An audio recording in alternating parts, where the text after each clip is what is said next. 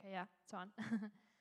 I'm just going to pray, actually, before we get started. So thank you, Jesus, that your presence is already here. The Holy Spirit, your presence is here. But we just ask that you just, throughout this message and throughout today even, God, that you come stronger, that we get to feel your presence so strongly today, that we can get filled up with your presence and just filled up with you, Jesus, so that wherever we go, wherever we walk, Jesus, we're just an overflow of you, an overflow of your love and your heart, God. Amen. So today, I actually, when Meredith had first asked me to lead worship, it was a few months ago, and then she asked me to preach a few days ago. So I was like, oh gosh, wow, I already have a million things going on, but you know what? This is going to be good, and I'm always so honored that she's asked me once before, and I was very honored that she did ask me. I was like, oh, I mean, I'm pretty young. I don't know how much I know, but I mean, I can share what I know, and I can share, I obviously have a lot of wisdom from my parents who are pastors. Thankfully, I get to talk with them a lot, and I get to have a lot of conversations with them of just like even my questions or things from the Bible, and I'm honestly so thankful that a lot of times they have the answers, the kind of things that I'm asking for from them. So it's really a privilege for sure. And I kind of wanted to just start by talking about, I guess I should say what I'm kind of talking about is like, what does it mean to really live for God, and what is like this holiness and glory of God that we can experience when we actually do live for God. And that's kind of what I'm going to be talking about today. And I just wanted to start off kind of by sharing actually a story from this week of why I felt I needed to talk about this. And it was because I recently had this opportunity where I was able to get into kind of like this investment, passive income type of situation where my friend had introduced me to it, and she said, you know what, there's these great people who are like mentoring me and showing me how to actually almost become rich when you're young, kind of this idea. And they were Christians. It seemed like a cool idea, and I was like, okay, sure, like I could use some extra money. Who couldn't, And I thought, you know what, like they're Christian, they have this solid, it seems like a pretty solid kind of idea thing to do, but so I figured, you know what, I'm going to meet with her, kind of try this out. And originally I was like, okay, I'm not really sure what to think about it, but let's just do it. Like, it's probably fine. It should be good. And I went to young adults on Thursday because we have young adults at our church. And we had Josh, who's one of our young adults leaders. He was talking, and he was kind of talking about sacrifices and just talking about Romans and all the different kind of ideas in Romans. And then we had just this moment after that where we went into ministry, and just he said, like, if there's anything that you feel like you need to sacrifice in your life or just anything like that, like this is kind of your moment. We're going to spend some time in like worship. And there wasn't necessarily anything in my life I felt like in the moment I needed to, but we kind of just were praying and just in this moment of just receiving, and it was like, I'm not even sure why. I guess he had prayed, or I can't even remember. It was just the worship, but it just felt like you could just feel the presence so strongly in the room. You could just feel like the glory of God. I looked around and I'm like, oh, I'm not the only one crying right now. And there was like almost everyone. You could just feel it so strongly, like everyone's on their knees. And in that moment, I was just like God kind of just placed into my mind this idea of like, okay, every single thing that you do needs to be coming out of my like overflow of my relationship with Jesus. That's the most important thing. And even if this new opportunity that I had, that, you know what, maybe I can make some money, that actually might be a distraction, that there are certain things that come into our life that may seem like really good things, and maybe they even are, but God's saying no, because I want you to focus on me and our relationship. And I kind of just had this like just renewed mind of like, okay, like it doesn't matter, all these things that might pop up. I mean, I just finished school and I'm in graphic design, and honestly, there's a lot, it's really in demand right now. So obviously there's a lot of opportunities popping up, and it can be really easy to just kind of take every opportunity. But in that moment, God was like, okay, we need to just, like, it needs to be just me and you. It needs to be just us. And kind of just gave me this idea of like, okay, what does it really mean to be just me and Jesus? And yeah, that was just a moment, like, all I really need is God. Like, sure, money is great. Obviously, we need it for our houses and everything and to pay for food, but it's what we really need is God, and everything comes from an overflow of that, from that relationship with Jesus. And that's the only thing that really, really matters in this world. And I want to lead us to Ecclesiastes 1. And I was just kind of going through this last week. I was doing like a study of Ecclesiastes. Oh my goodness, I cannot find it in my Bible right now. I unfortunately lost my Bible in Finland, so I have to use the iPad Bible, if I can find it. But yeah, Ecclesiastes, I was reading through it last week, kind of doing a study, and I kind of joke that, like, it kind of portrays how my mind works. It's like, this is awesome, but also it's meaningless. But this is great, but also it's kind of meaningless. But, just enjoy life. But at the same time, it's like a lot of just ideas, like, okay, this is all great, but then it's kind of bad at the same time, but it's kind of good. It's like when it talks about, like, okay, money's great, wealth is great, enjoying life is great, but in the end, it's all kind of meaningless because we all die anyways, which not as morbid kind of thoughts that I have, but, you know, that same idea of, like, okay, we can do all these things in this world and just build up our wealth or build up, but in the end, it doesn't really matter because the only thing that matters is Jesus. So in Ecclesiastes 1, 2, and 3, it says, everything is so meaningless. The teacher says that it is all a waste of time. Do people really gain anything from all the hard work they do in this life? People live and people die, but the earth continues forever. And it's kind of just like really this perspective of like, obviously we don't want to sit in our lives thinking, I'm not going to do anything, everything is meaningless, I'm going to die anyways. We don't want to do that. But like the idea of like, okay, some people use their whole life just to get rich. They work so hard every single day, they waste their life away. Even some people we know in this city where they'll go work. I have young friends in their 20s, and they're thinking, I'm going to go work at the steel plant 10 hours a day or however many hours a day just so I can get money, even though I hate it and I hate my life, but I want money. And I have had, young people think that way, and I'm like, what are you doing? No. People who had actually good jobs, like someone I knew was doing something they loved. They were cutting hair, and they were really enjoying it. They had a good job. They thought, but I just want money, so I'm just going to go work at this steel plant, and just not saying it's a bad place to work, but you know what I mean, kind of just this idea of like all I'm kind of living for is money. I just want to have money so I can just buy things. And in Ecclesiastes 1:11-14, it says, people don't remember what happened long ago. In the future, they will not remember what is happening now. And later, other people will not remember what the people before them did. I, the teacher, was king over Israel and Jerusalem. I decided to study and to use my wisdom to learn about everything that is done in life. I learned that it is very hard that God has given us to do. I looked at everything done on earth, and I saw that it is all a waste of time. It is like trying to catch the wind. And it's even things like wisdom that in the Bible, we're told it's a good thing to be wise, and it talks a lot about the wise versus the fool.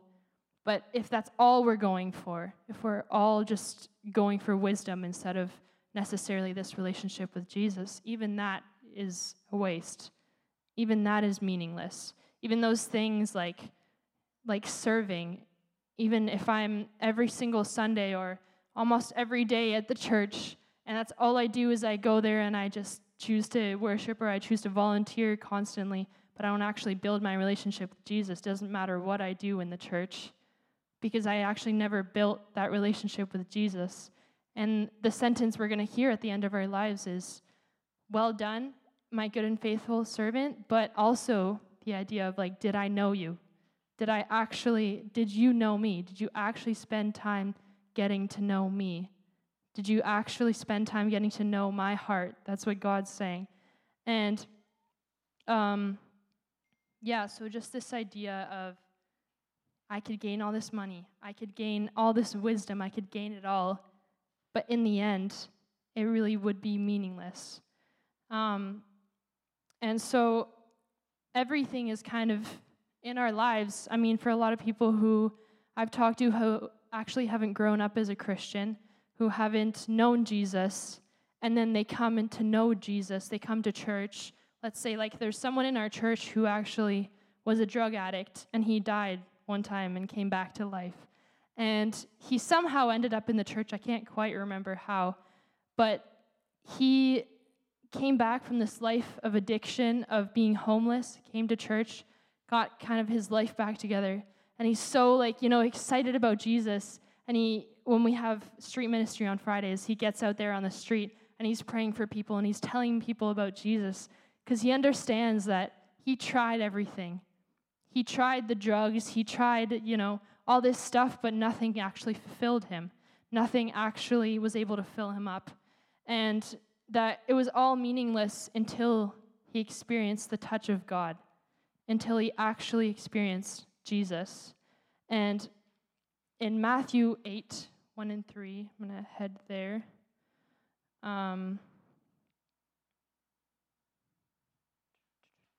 It says, Jesus came down from the hill, and a large crowd followed him. A man sick with leprosy came to him. The man bowed down before Jesus and said, Lord, you have the power to heal me if you want. Jesus touched the man, and he said, I want to heal you. Be healed. Immediately the man was healed from his leprosy. And in this story, I love that in verse 3, it just says, Jesus touched the man. And Jesus really didn't do anything else. All he did was touch him. It was just the touch that he needed. And actually, when I was looking, I was kind of researching like different Bible verses that talk about the touch of God, or just this idea. It actually mentions touch a lot in the Bible.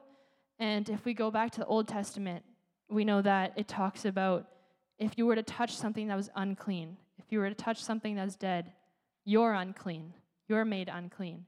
And I love this idea in the Bible of like that touch is so important that if you had actually touched something that was unclean, you either like have to wait a week or you have to sacrifice an animal. That is such an important thing. And I think now, because obviously we don't have to do that, we don't have to sacrifice an animal if we touch a dead animal or anything. But there's like just this really big idea that we kind of have almost lost, that touch is so important. That hand of God, that touch of God is such a powerful thing. And even like when it says in the Bible, like lay your hands on the sick and they'll be healed. That touch, that laying on of hands is so important. Jesus talks about in the Bible. And I love that idea that actually we may not think about it. We may not think about how much power we have within ourselves because Holy Spirit has empowered us. But we have that power as Christians to actually work, with Jesus through us, to lay our hands on the sick and they will be healed.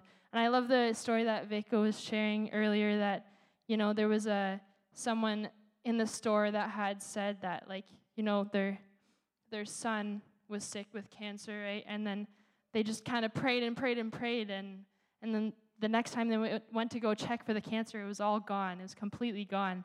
And there's so many stories I've heard like that are just amazing. And even in our church, it's like there's just multiple healings a week where, someone will be like, oh, I need prayer. Or in our youth group, actually. My brother, he had kind of a word of knowledge, like, oh, does anyone need healing in our youth group? And there was one girl who had hurt her ankle. And so we prayed for her. She was healed. And then there was another person who I guess had hurt their ankle or something too. And I said, well, you know what? You just got healed. You're going to pray over this other person, and they're going to be healed. And so they were. So we had the youth praying for each other, and it was awesome. They were just like so empowered by that, and their faith was just really built up through that experience. So that was really awesome. But just that idea of laying on of hands and that touch of God and actually us laying our hands on each other is a very important idea. So I kind of just wanted to lead into this idea now of how sometimes we can forget how great and mighty and holy our God is, how holy, how huge of a thing that touch of God actually can be.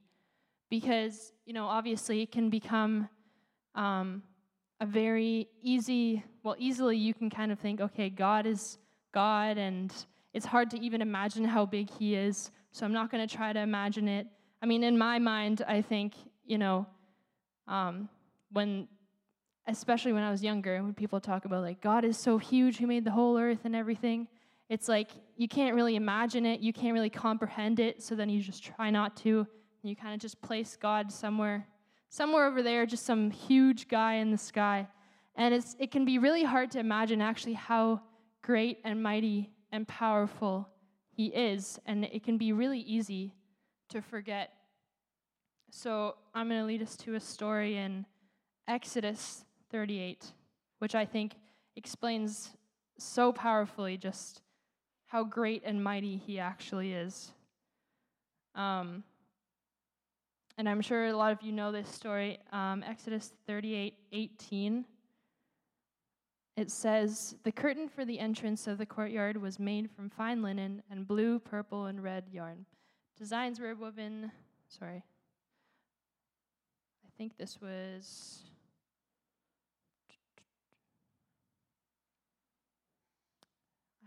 I think I had the wrong one. But just the idea of, I can't remember which book it was supposed to be. But, where I think it was Jacob, had this experience where he actually, honestly, I can't remember if it was Jacob or not. I can't remember which book it was from. It was supposed to be Exodus, but I guess not. But yeah, someone in the Bible, I believe might have been Jacob, was able to actually, like, ask God, "Can I see your face? Can I see you? Can I actually see your face?" And God said no, because it's too powerful, too mighty. You can't see it, or else you're going to die. And, like, it's just crazy to imagine, like, you're going to die because it's so, like, powerful and holy and glorious that you can't even look at it, or you'll fall dead. Which to me is just, like, insane that God is just that powerful, that mighty. And, we know a lot of times in the Bible, like, let's say with Paul, who was Saul earlier, that he was actually killing Christians. He was chasing Christians and killing them. And then God came, and there's this touch of God, this moment with God, where he was blinded because of his glory, because of God's glory. And Paul's life was changed forever. He was living in sin. He was, doing things that none of us could even imagine, that they're actually killing Christians for being a Christian. And he was saved because he actually saw or he experienced the glory of God, and just how powerful and mighty that can be. And there's this book called The Weight of His Glory by C.S. Lewis, and I love C.S. Lewis. It's really awesome, just like even his story, how he was an atheist and kind of proved himself wrong, which is really funny to me. I love that. But he has this book, and I read this sermon kind of based on the book, and it talks about how glory, the word glory, a lot of people, have different kind of ways to describe or like what that might be. And he says that one way to really describe it is like fame. So glory is kind of like fame. And he talks about how it's supposed to be fame in the eyes of God. And his glory is, for us, the biggest glory that we can experience is in the end of our lives hearing, "Well done, my good and faithful servant." That fame in front of our Heavenly Father. Feeling like, I can't even imagine what that feels like at the end of your life when you've lived for God, you've lived for Jesus, and you've actually lived a life worthy of hearing your Heavenly Father say, "Well done, good job, You did it. I'm proud of you. You did exactly what I wanted you to do. You did what I called you to do on this earth. You lived how I planned for you to live. And just that it's just so crazy to think that one day we're going to hear that. If we're living a life worthy of Jesus, if we're living a life actually following that relationship with Jesus, we're going to hear that one day. And yeah, I love that idea, and I love just that book, and that sermon was super awesome, just to have this idea of glory and fame, and what are we actually living our lives for. And that is the one sentence we are living our lives for, and how we can live for Jesus. So that kind of leads me to the idea of we don't actually know how long we're going to have on this earth. We don't know how many days we're going to have. We don't know if we're going to live to 102, or if we're only going to live to, 35, or even, some people, kids might die young. I mean, that's a sad idea, but we actually don't know how long we have on this earth. And we need to be thinking every single day, how can I live thinking in my mind this idea of, I want to make my Father proud. Every single day when we get out of bed and go to work or go to the store or wherever it is, how can I actually live a life worthy of hearing my Father say, I'm proud of you? And it can be a really scary idea of, how can I make someone so holy and powerful and mighty proud of me? Because he's already done everything. He's already created this world. How could he be proud of me? But the one thing we know we can do is just to draw close to him. And it's amazing how someone so powerful and amazing made it so easy for us to have connection with him, and for us to actually be able to hear that sentence at the end of our lives, because all we really need to do is just to draw close to our Father. And I know for some people that might be difficult, because we have this different idea of our fathers, that, oh, maybe my earthly father was not a great father. He wasn't very good. The things that would make him proud aren't things that would make God proud at all. But that's where it's great that we can have this renewed kind of idea. If we search in the Bible, it'll tell us exactly what kind of father he is. It'll tell us exactly what he wants us to do. And there is a lot of things that he does want us to do, a lot of rules that it may seem like we need to follow, like all the, do not commit murder or adultery, all these different things. But in reality, the first thing he calls us to is love, and to be in relationship with him. And everything else flows out of that. And I know when I went to school ministry a few years ago, I kind of, had this idea, after I came back, it's going to be awesome. I'm going to be so on fire for Jesus. And, just because I went to school. And when I came back, because I was there for a year, and with all these people who were on fire for Jesus, we're all going after the same thing. We're all just wanting to learn more about God. And then I came back here. I was like, oh, I don't have any friends that are good. My friends kind of suck. Not really, but... But I don't have any friends like that here. And it was just this low point for me where I had to actually adjust and be how do I grab onto this for myself? There's things that I still desire that aren't godly desires. There's still things that I want to do that are not godly, that I shouldn't be doing. But I had to really get a grip of this intimacy with God, this love for Jesus. And I remember my brother asking me, he went to Bethel in California for school ministry there, and he was asking me, okay, what does that really mean, that intimacy with God? What does that actually mean? How do you actually get that? And at first I was I don't know, actually. It's hard to say, and it is hard to say because it's different for every single person, because we're all built differently, obviously. And some people are built more creative. Some people are more musical. I know for myself, I'm very musical. I'm more of a worshiper. And I for me, to get this intimacy with Jesus, it's just spending time in worship and actually writing my own songs to him, or just singing my own worship to him, or just playing the keys.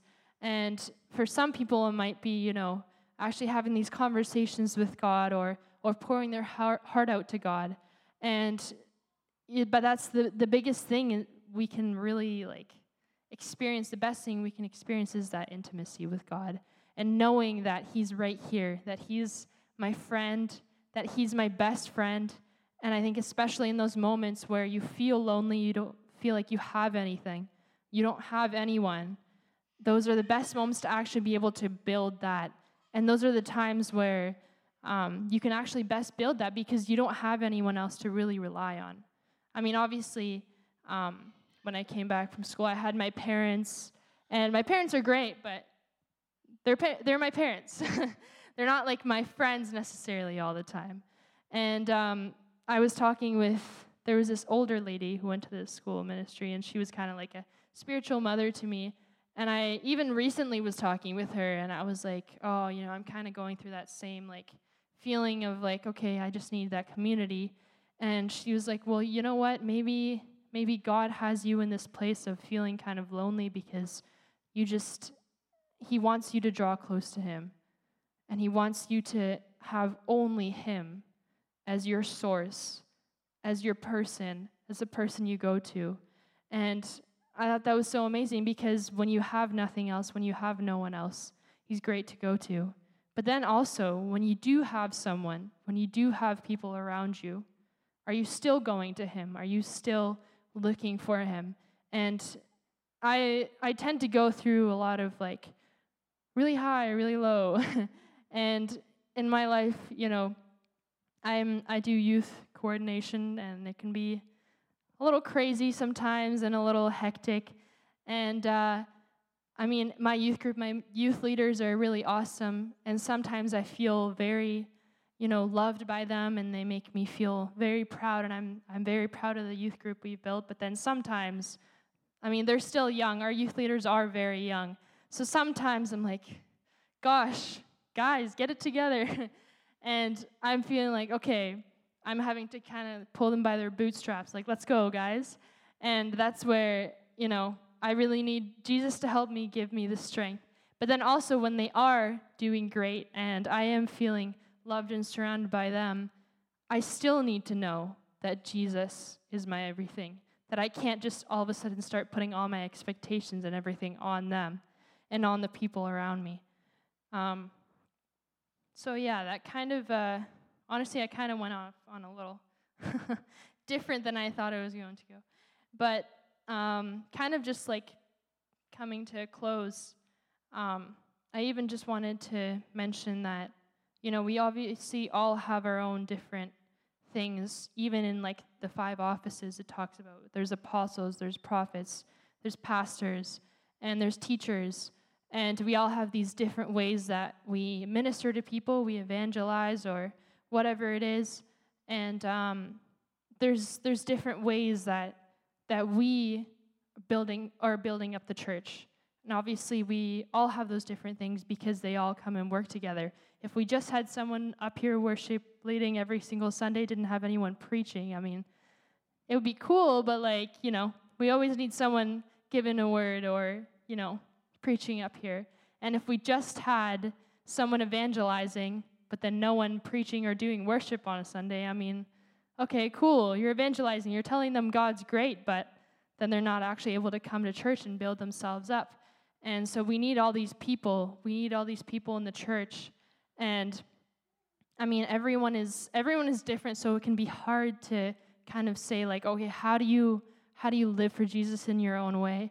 How do you actually have intimacy with Jesus in your own way, because we're so different.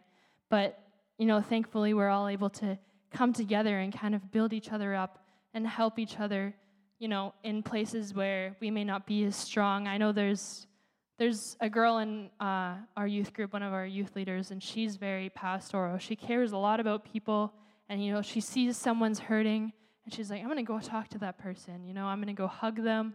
And I'm like, don't give me a hug. I'm not, I'm finished, so I'm like, I don't love hugs. I'm compassionate, but I'm not the best at like just going up to someone and approaching them and being like, how are you doing? But thankfully, she's kind of challenged me to be a lot better at that. And, everyone in our youth leadership is very different.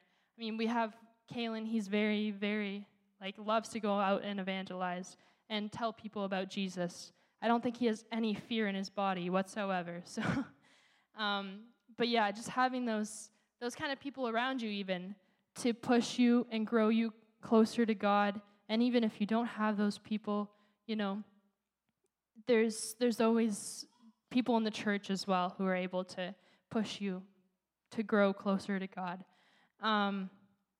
And yeah, kind of just ending off is like, how do we actually maintain that life for Jesus, maintain that intimacy with Jesus, is having a goal or visions. And recently I was talking with this one lady who she's, like I said, she was like my spiritual mother, and she was asking me, okay, what do you want to do with your life? And I was like, there's a lot of ideas. She's like, well, like, when you close your eyes, like, what do you see? What do you kind of picture yourself doing? And kind of took me through this whole exercise, because she's actually a business consultant, so she's able to really bring out those ideas in you. And I kind of came up with this idea of like being able to actually travel and do like videos or photo shoots or videography, but actually help people with their mental health through that, showing that, okay, like last summer I went to Iceland. I mean, that was amazing. And I'm like, man, some people, if they could see this, that would actually help with their mental health. And I kind of had this idea of like, okay, if I was able to show people videos or show people how it really feels there, they would kind of be drawn there, maybe go visit and actually get out of their house or get out of their space. For some people, that's really just what they need. And she showed me this, or kind of said to me, when you have this vision, when you have this goal, when you have this thing you're working towards, then you're able to actually maintain on the path much better. And even in our lives with Christ, when we have these goals, these visions, these ideas, things that we're working towards, it's much easier to just keep going, or even having those schedules, like every day reading your Bible or every day doing certain things. Because I know for my life, when I don't really have a schedule like that, I'm like, I didn't really read my Bible today, but that's probably fine. And then tomorrow it doesn't happen again, and I'm like, it's probably fine. But then, now it's like, okay, I need to, because I know I need that word. And I know especially nowadays with everything going on, I need to know my word, and I need to actually know what's in the word. So yeah, kind of just like ending off with this, what does it mean to really live for God? What does it mean to actually experience the holiness and the glory of God? When we actually live those everyday lives, that's when we draw close to God. And even if it feels very mundane and it can feel boring at times, I had someone tell me recently that those boring relationships that feel very constant and steady are actually the best ones, because relationships that are going like this, usually they're kind of more toxic than anything when it's like super high, super awesome, and then super low. But, sometimes God, we can feel very steady and constant. But there's peace in that, and there's comfort in that. And we know that it's never going to change. His goodness is never going to change. His love is never going to change. And that we can always come back to him. We can always come to him for everything. And, when we do live that steady life with God, that's actually when we experience those moments of holiness or glory, like I was saying we experienced last Thursday, young adults. When there's people like I said, Josh, who was teaching, there's people like him, you can tell they spend their time in the Word. They actually spend their time with Jesus, in those secret places with Jesus, and they get up there and they share about it, and they lead you into ministry time, and it's this powerful moment. It's because they chose to actually spend that time with Jesus. And when you experience those holy moments with God, where you feel his presence, it's because you actually chose to allow him into your life, and to actually live that life with Jesus. So yes, I'm going to lead us into one more song. leave? Yes.